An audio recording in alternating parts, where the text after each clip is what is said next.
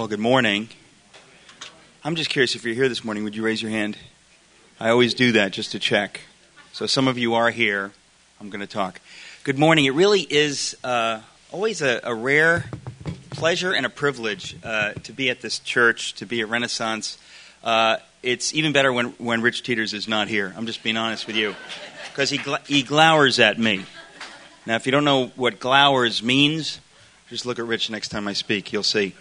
He's been very kind to invite me to speak to you twice. I only really have enough for one message, but I'm going to say it differently this time. If I say it the same, then I'll say it different the next time I'm here. But one of these times I'll say the same thing differently. What did I just say? I don't know. Can you tell that I didn't get a lot of sleep last night? It's very important to know that going into this talk, because it's going to be a little formless. I don't know if you learned in high school, like have you ever heard about the keyhole essay shape? This is what they taught me in 10th grade. When you're writing an essay, it's supposed to be in the shape of a keyhole, right? You start broad, then you go down to your thesis sentence, then you kind of expand on it, and then you go back out to the... You familiar with that? No? Okay, what about a 3-act movie script? You know how that goes? Right? All right, I know, it's a secular kind of image culture. The shape of my talk, it's not exactly a 3-point sermon. It's sort of like, do you know what a Mobius strip is? How many people know what that is? We're going to end up in the same place except upside down. But if you come to the next service and do it again, you'll end up back where you started. So, I don't know. It's the lack of sleep talking. Well, I'm glad to know that I'm the favorite guest speaker and the only guest speaker. Logic would dictate that I'm also the least favorite guest speaker. Isn't that true? Isn't that? I know. Follow the logic. It's frightening. I want to talk a little bit about following the logic this morning. I used to be shorter. Hang on a second. There we go. I want to talk about a lot of stuff this morning, but I only have about 25 minutes, so I'm going to talk fast. I wanted to last week now, 2 weeks ago. I talked about William Wilberforce. I'm curious, how many of you heard that talk? How many of you were here? And how many of you heard that talk who were here? Right, I know. Basically, it's how I got to talk. I mean, it's how I came to talk about what I'm talking about this morning. Was after that talk, I had lunch with some folks, and we were just having some fun, just throwing ideas around. And I was talking about something that I can never stop talking about, which is what I always call the secularization of our culture because of our media culture. Now, if that doesn't mean anything to you, hang on, because in 10 minutes from now, it still will not mean anything to you. But maybe in 25 minutes, it'll mean something.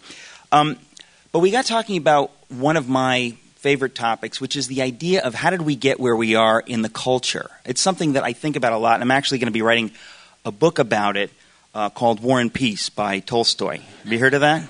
All right, now I know you're listening. Okay, so now I'm going to start now. But I will be writing a book about it because I think that it's important to understand who we are and how we got to where we are in our culture as Christians. Now, the reason I say that is because if you just go with the flow in life, in the culture, you can get to some really bad places, right? Last week I talked about William Wilberforce, who was living in a culture that thought of itself as Christian. Now, American culture, we wouldn't say that we're a Christian culture. We just say we're America and we have separation of church and state and whatever. But in England, 200 years ago, they would have actually said, we're a Christian culture because we believe in... they didn't really have the separation of church and state. Did you know that? I think some of you knew that. And so they thought of themselves as a Christian culture, but they were not really a Christian culture. Just in name, they were a Christian culture. And part of where they flowed as a culture was to accept slavery. They never questioned that. And that really got me thinking about our own culture. And I touched on this a couple of weeks ago.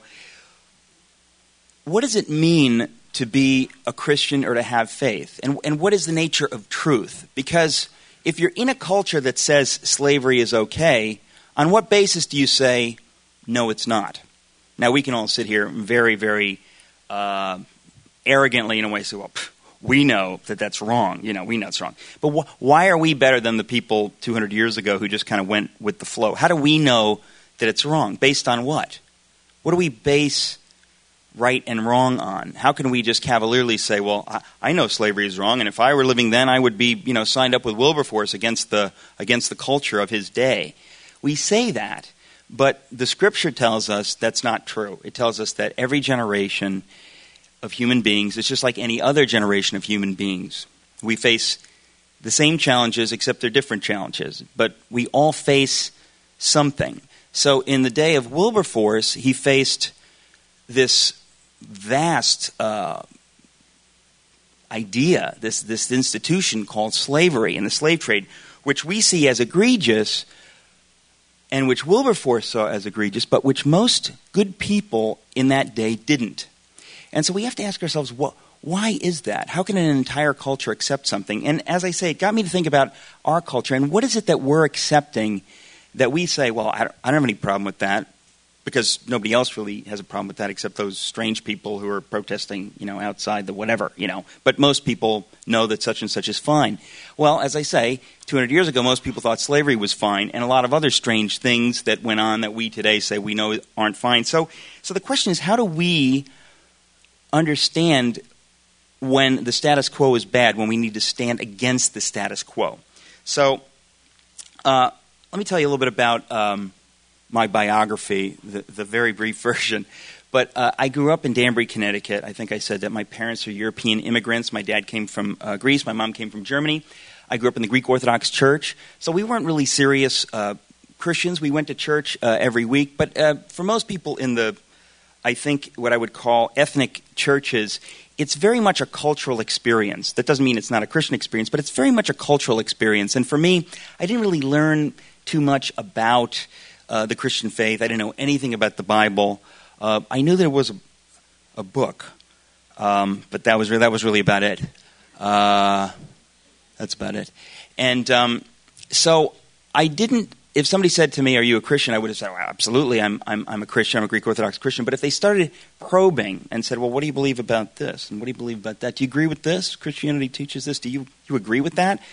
I really wouldn't have known what to say. I was a kind of a go-with-the-flow kind of guy. I just thought, well, I'm a good person, and I live in America, and, we do our best. We have democracy. It's a free country. And I realized that I didn't really know much. And I think that my parents, they were not politically conservative, or they were not serious Christians in an evangelical sense. But coming from Europe, we always had an outside perspective on America. So while I was growing up, I would get my parents' perspective on the culture. And it was very clear to me growing up that something was wrong with what was coming off the TV set. And I'm not just talking about PBS. Thank you. Something was wrong. I got the sense, sitting in front of the TV with my folks, that a lot of the stuff that was coming off of there was at odds with what they were trying to instill in me, the values that they were trying to give me. And as I say, it's not that my parents had any really strict idea about right or wrong, but they just, when you talk about homespun values, there were not homespun values coming off of the TV during most of my growing up. And when I went to college, I went to Yale, which used to be a good school, like in I think in the 70s, like for example the 1770s, it was really top-notch, Nathan Hale went there, you may have heard of him. And after that, it was kind of like began to slide. And I did want to, we joke, but I wanted to talk about that for a second. Because as I went to college, I was wide open. I was a kid open to learning what is truth, right? How many people remember who said that, what is truth? Kind of a villain in the Bible, right? Nonetheless, it's a good question. What is truth? And I was asking the question, what is truth? And at Yale, what I picked up, I began to find out what it was that my parents, when they were, sort of watching the TV and saying that the values coming off here do not square with what we want to impart to our kids, I began to figure out why that was. And if I had a map here, I know you guys would have provided me a map if I asked one, because you guys are AV awesome. I'm like 19th century guy. I'm just gonna say it. But It's an interesting thing. If you think about the way values were transmitted before, say, 1950, I'm speaking loosely, it was mostly local, right? In other words, you pick up your local values, what your parents taught you, and what was in your sort of town or whatever. That's how you pick up your values. Very few people here remember that. But something happened from the 50s, let's say, onward, and that's what I would call the rise of the media culture. Right? We didn't really have a media culture so much before that, but increasingly, mainly because of TV, but we had more and more media in our everyday lives. It was almost impossible to escape it at some point. Today, it's pretty much impossible to escape it. I mean, people wearing T-shirts saying things on them, buses going by with messages on them. Wherever you look, there is information coming at you. And what I think happened, which you really don't much hear people talk about this, but it's a fascinating concept. As the media culture rose, in a sense, New York and Hollywood became the purveyors of ideas, right? And it's not like somebody planned that out, unless you believe in Satan. And actually I do, but we'll talk about that another time. But, it's not like some conspiracy. Let's take over the two sources of water. And then everybody who drinks water across the country will be drinking our water. And we can control what's in the water. Well, nobody did it with water, but it was done really with ideas. And again, this is not like some conspiracy theory. It's just kind of the reality. I think if you, look around, you'll see if you're flipping around on the TV or you go to the movies or whatever, the ideas that are coming off of the screen, so to speak, are manufactured in, let's say, Hollywood and New York, pretty much. You don't get too many Indiana-based movies. Now, Bollywood, that's a whole other thing. We're not going to get into that. I'm sticking to our continent this morning because we don't have a lot of time. But, thank you. We got a Bollywood fan over here. But what's interesting, and those of you know who Oz Guinness is, he's spoken at Socrates in the City a number of times, but the idea that New York and Hollywood just happen to be the two most secular places on the map, right? In other words, if you go across America, you're going to find a lot more faith of any kind. I'm not just talking about Christian, whatever, than you're going to find in Hollywood and New York are almost famously secular. It's sort of like crazily secular, so that if you hang out there, you'll never bump into anyone who actually believes all this crazy Jesus stuff, right? Because, you'd have to be nuts to believe that, obviously, because none of my friends believes it, that kind of a thing.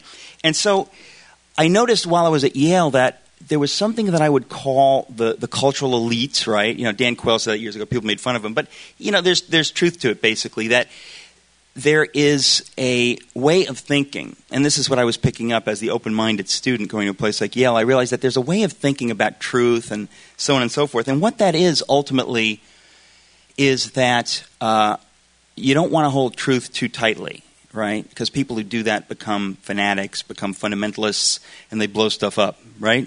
We've all seen it happen. And so it's kind of a fear of the concept of holding truth too tightly. Now, if you're a Christian, that presents a problem, because Jesus said, I'm the way, the truth, and the life. So how do you square what the Scripture says with kind of the messages you're getting? And it was very easy. The way I squared it was I chucked the Christianity, and I had a good time. Have you heard of that? It's, yeah. But in a sense, there's a lot of societal pressure to do that. And as I say, this kind of thing, this got me thinking, because I thought Wilberforce lived in a culture that when he said slavery was wrong, people really thought, you are absolutely nuts, Mr. Wilberforce. You are a fanatic. You're a Christian fanatic. We reject you. What you're saying is economic suicide. It is unpatriotic. It's just wrong. And Wilberforce said, listen, I don't really have any choice about what I'm telling you. What I'm telling you I get from the Scriptures. The Scriptures are true. Slavery is wrong. I don't know what to say. I'm going to have to stand right here, and I'm going to have to fight for what I know is right and wrong. And he had the courage of his convictions, because he didn't say slavery is wrong because I say that it's wrong. He said slavery is wrong because God says that it's wrong. Now, we know that there's slavery in the Bible, and some people even say this, that the Bible countenances slavery. That's not true. The Bible basically reflects the culture, and there was all kinds of horrible things going on in the culture, the way women were treated, the way everything, that doesn't mean God approves of it. God is sort of saying, this is culture 2,000 years ago, 3,000 years ago. But what God says in the Bible is very radically different from what most cultures teach. What most cultures teach is one thing. That's what the Bible calls the world, right? The Greek word is cosmos. And the root word is, cosmos is like cosmetic, the surface, right? In other words, this world that we live in presents sort of a cultural message to us. And the Bible always stands against that. Not in every way, not in everything, but in many fundamental things. So, as I said, when I was at Yale, I was thinking, so what is truth? I was really trying to figure this out. I'm saying, I want to be successful in life, and so how do people think? What's the story? And the idea that I got was, as I say, kind of the worldview of the cultural elites, and again, I'm not trying to demonize people. A lot of these people are my friends. In fact, a lot of them are my friends. But you realize that it's the idea that we don't want to hold truth too tightly, as I just said. If you go into the library, the Harkness library at Yale, there are all these really cool carvings all over the place. And there's one, I'll never forget. You can see it. When you go into the main Sterling Library at Yale. If you ever go to New Haven, it's worth checking out because it's really cool. But you go into this thing, it looks like a cathedral, which is interesting in and of itself. And you walk in and you go way down to the circulation desk and just say, Eric sent me, and then make a right. Just don't look him in the eye because he'll stop you. Just make a right, and you'll see all of these carvings. And some of them are meant to be funny and stuff like that, but there's one that kind of summed up some things. It's this idea, well, let me tell you about the carving first. There's a carving of a student at a desk, hunched over. I think there's like a beer stein in front of him, right? So he's like studying, but there's like a beer stein in front of him. And the book in front, this is all carved in stone. It's pretty wild, right? But check it out. The book says, on the left-hand page, there are 3 letters. U, R, A. And the right-hand page says, joke. Right? You are a joke. So in a weird way, what it's saying is the sum of all wisdom is you are a joke, right? Now, we know that on some level, the carving itself is a joke. It's trying to be silly. But I thought this is very interesting because it represents, a nihilistic view of the world, that there is no meaning, that there is no truth, that this idea of truth is somehow not something that we can intellectually take too seriously. But we want to take the idea that there is no truth sort of lightly. We want to be witty as we're saying there's no meaning, which is kind of sad, actually. It's kind of like life's a bummer, then you die, right? Except, in joke form. No one can really face that. That's really too painful. But I would submit to you that the culture in which we live, with a kind of a sad smile, says that is the case. That when you're looking for ultimate meaning, in other words, the Bible clearly says there is ultimate meaning. God is the source of all meaning. There's good news. God loves you. He created you. That whole concept is something that is very clear from the Christian faith and from Scripture. But if you don't know that, where do you get your meaning from? Does life have meaning? Are you a joke? Or are you just something that evolved by chance? In other words, that you got here there was no God directing the process of your birth, of the invention of human beings and whatever. To face that is really dark, And I think that there have been very few philosophers in history that can actually face meaninglessness. I think Nietzsche faced it, and he went insane. That's true. Bertrand Russell faced it, and he drove a lot of people insane. But it really is, it's a very dark idea. But I think, to be intellectually honest, you have to say, well, is that true? I think sometimes John Updike is kind of saying that, like, there's no meaning to life, but our dignity, our nobility is in being able to face the idea that there's no meaning. That's really sad. But when I was in college, I wanted to know, is that true? Like, I want to know what's true. I think that the message that the culture sends today, as I said, because most of it is coming from Hollywood and New York, it's not intentionally nihilistic. But if you don't know what the Bible says, if you don't know that God says, I created you in my image and I love you.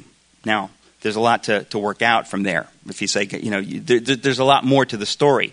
But to accept that idea that you are not the product of pure chance, therefore your life actually has meaning, it's very, very, very powerful. Because when life gets you down, you can say, well, you know what? God made me. He loves me. He has a purpose for my life. And no matter what comes against me, I know that that is true. Now, when the chips are down in life, I don't know what your struggles have been in life, but if you face real difficulty, unless you really know that life has meaning, that life is not meaningless, unless you really, really know that, and then are surrounded by people in your life who know that and who will say to you, no, you're really depressed today, but let me tell you what's true. 1 + 1 = 2. God loves you. These things are true. Don't let your feelings confuse you. Unless you really know that when the chips are down, life can overwhelm you. And I've suffered from depression in my life. I've really gone through some stuff, and I realized that at the lowest moments, if I didn't really know that God loved me and had a plan for my life, that was true. We don't tell ourselves these things because they help us to get through, right? That's the danger, that you adopt a philosophy just because it makes you feel good, because it works for you. Well, a lot of bad things can work for you for a time, but at the end of the day, they don't work for you. You got to find out what is really true. There's a book called Chance or the Dance. Now, I wonder if anybody here has heard of Thomas Howard. Have you heard of Thomas Howard, the writer? What? You're my new hero, Tom. That's pretty impressive. Tom Howard, become a friend of mine, but he wrote a book which sort of sums this up called Chance or the Dance. If you have an opportunity, I actually recommend it in the back of my book because it's one of these books that hardly anyone knows about, and it is just a classic. It's just extraordinary. It's very literary, but he talks about this idea of there are two worldviews. One is called chance, right? That we sort of got here by mistake. It just happened, right? Like it just happened that there's this planet with an atmosphere, 20 miles deep that can support life. And, if you've read Velvet Elvis or you've read any of these other books, you'll know that like the odds of us being here, when somebody says like the odds are like 1 in a billion, right? There's not a number large enough to describe the insanity of our existence. Like we should not be here. The odds say, how many planets should support life? -5 billion. Like that's how many. None. When you look at the odds, the conditions for life are so outrageously. It's like if there were 50 dials, right? And you say now they all have to be turned to exactly the right thing. If they're 1 millimeter off, the whole thing blows up, right? What are the odds that like a monkey would be able to get that right? If you know math, you'll understand it's kind of a high number. In fact, it's never going to happen, kids. Never. That's the situation with our existence here. And when you sort of understand that your very existence is a miracle. Now, I think when you look at this objectively, and we're not talking about accepting something on faith. People talk about accepting on faith. Truth is truth, right? Truth is truth. You may not be able to figure out every detail yourself. You might not know how electricity works. You don't know a lot of stuff, but you know what you know. And when you look into truth, when you have a scientific mind or whatever, you understand that you don't have to fudge anything. Reality is reality. Math is math. And, the idea of our existence is crazy. We should not be here. We should not be here. Now, you live in a culture that says that's not true. You live in a culture that says to you, you're just here by accident. Now, I'm not talking about whether you believe in evolution or not. I'm talking about whether you believe that there's a God behind how you got here, whether it was through evolution or through other means. The fact is that either the God of the Bible is true and real and created us, however he got us here. He created us. We were an idea, a happy, beautiful idea, a sunny idea in his mind.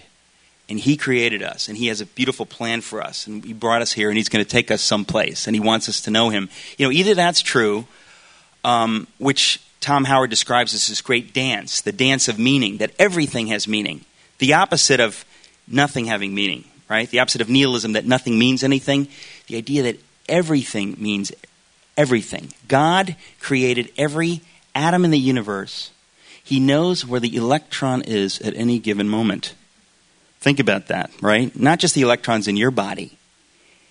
I mean, think of the idea that God knows where every electron is in the orbit in your body right now. Also, now. All right. And then not just in your body, which he knows where they are, but he also knows where they are in all of Summit. Every tree, every electron, in every atom, in every molecule, in every tree, in Summit, in the entire state, in the entire continent, in the entire planet. He knows where every electron is. Now, that's the kind of God we're talking about. Rather impressive, I would say, wouldn't you? That's impressive. And then you think of the size of the universe. Then you start thinking about this, and it makes your head hurt. It really does. Either you have that kind of a God who has created a world where he knows you more intimately than you can ever imagine, where it all has meaning, leading to him, leading to the joy of God, of Jesus Christ. Either that's true, or what the culture tells you is that, that's a nice idea, but that's not true. That's the reality is we just kind of got here, and we're making the best of it. And there's no shame in that. We're making the best of it. But we need to be honest about that we're just making the best of a bad situation, and we're trying to keep a stiff upper lip. So, I know it's sad, right?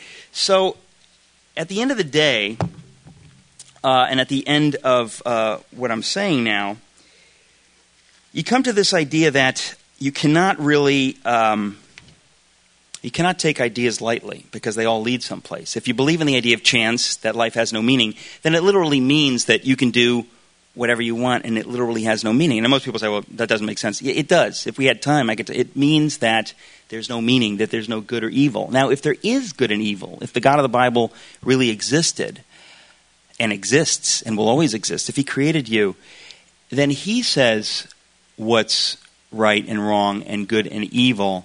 And he says slavery is wrong. And he says to us, I know that it's wrong. I know that 1 + 1 = 2. That truth is not something you vote on. I mean, what is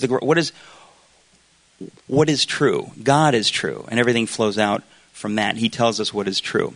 In India, in the 18th century, one of the things that Wilberforce was involved with is another one of these huge battles. India as a culture was as far from Christian as you can imagine, and the horror of some of the things that went on there, we cannot imagine. We always say, well, I want to be tolerant, because we think like being tolerant that's as close as we can get to being true. But what if somebody asks you to tolerate the burning of women alive because their husband died?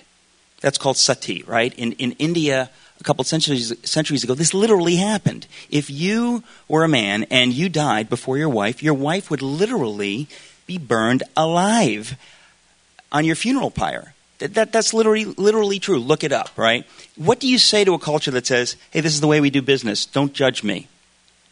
Are you not going to judge that? Are you not going to judge somebody burning a woman alive?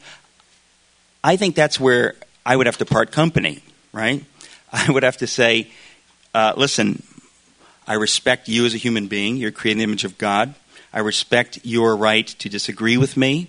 I respect your right to have whatever religion you choose and to disagree with my views and whatever. But at the end of the day, I will fight to the death over this idea that you think either you can enslave a human being or that you can treat a human being as though she is nothing, that you're going to burn her. I will fight against that idea, because the God that I worship says every human being is made in his image and he loves them, and we don't have the right to do those kinds of things. So you realize that there's a clash of ideas. You can't tolerate all ideas. And what I learned at a place like Yale, although you learn it all through the cultures, there's this idea that somehow we can tolerate all ideas, that we have to hold truth lightly.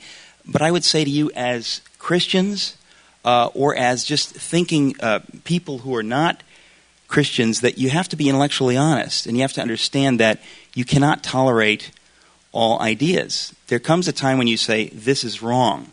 And someone will say to you, how do you know it's wrong? Who are you to tell me? This is my culture. Who are you coming in here, Mr. White Englishman, and telling me that I shouldn't burn this woman? Who are you?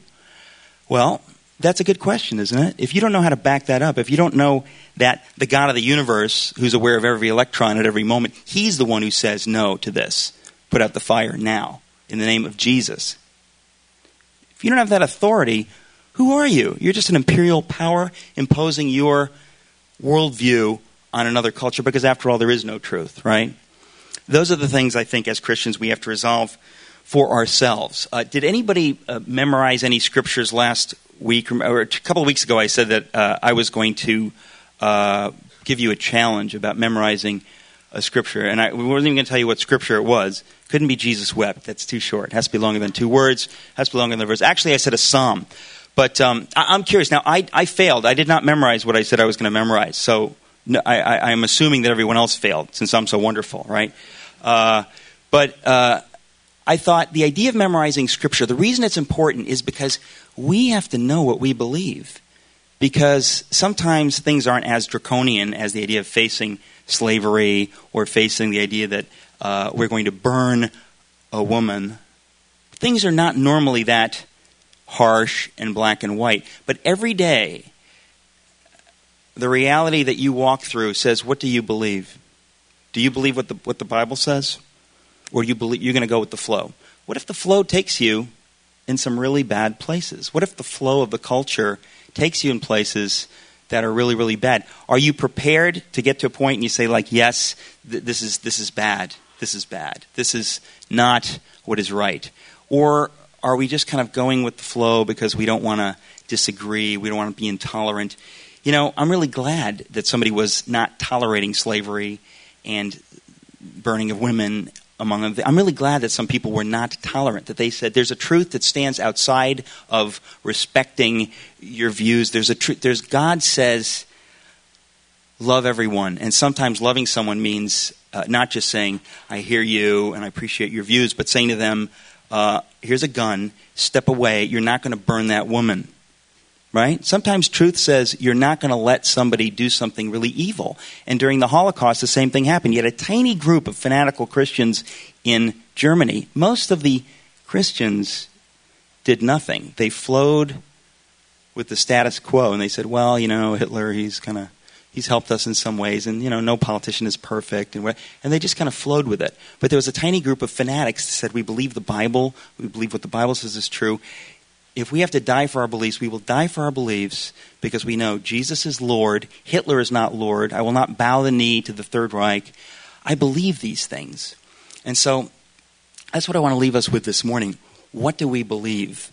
Do we believe chance or the dance? Do we believe that life is filled with meaning and joy and that at all points, everything points to Jesus, to the good news that God created you with a purpose and loves you and knows everything you've been through, every dark day, every dark thought, every depression, everything that has crushed you, every hope that still is out there that you're reaching for. He knows all that. He has a purpose for you, and he says, look to me.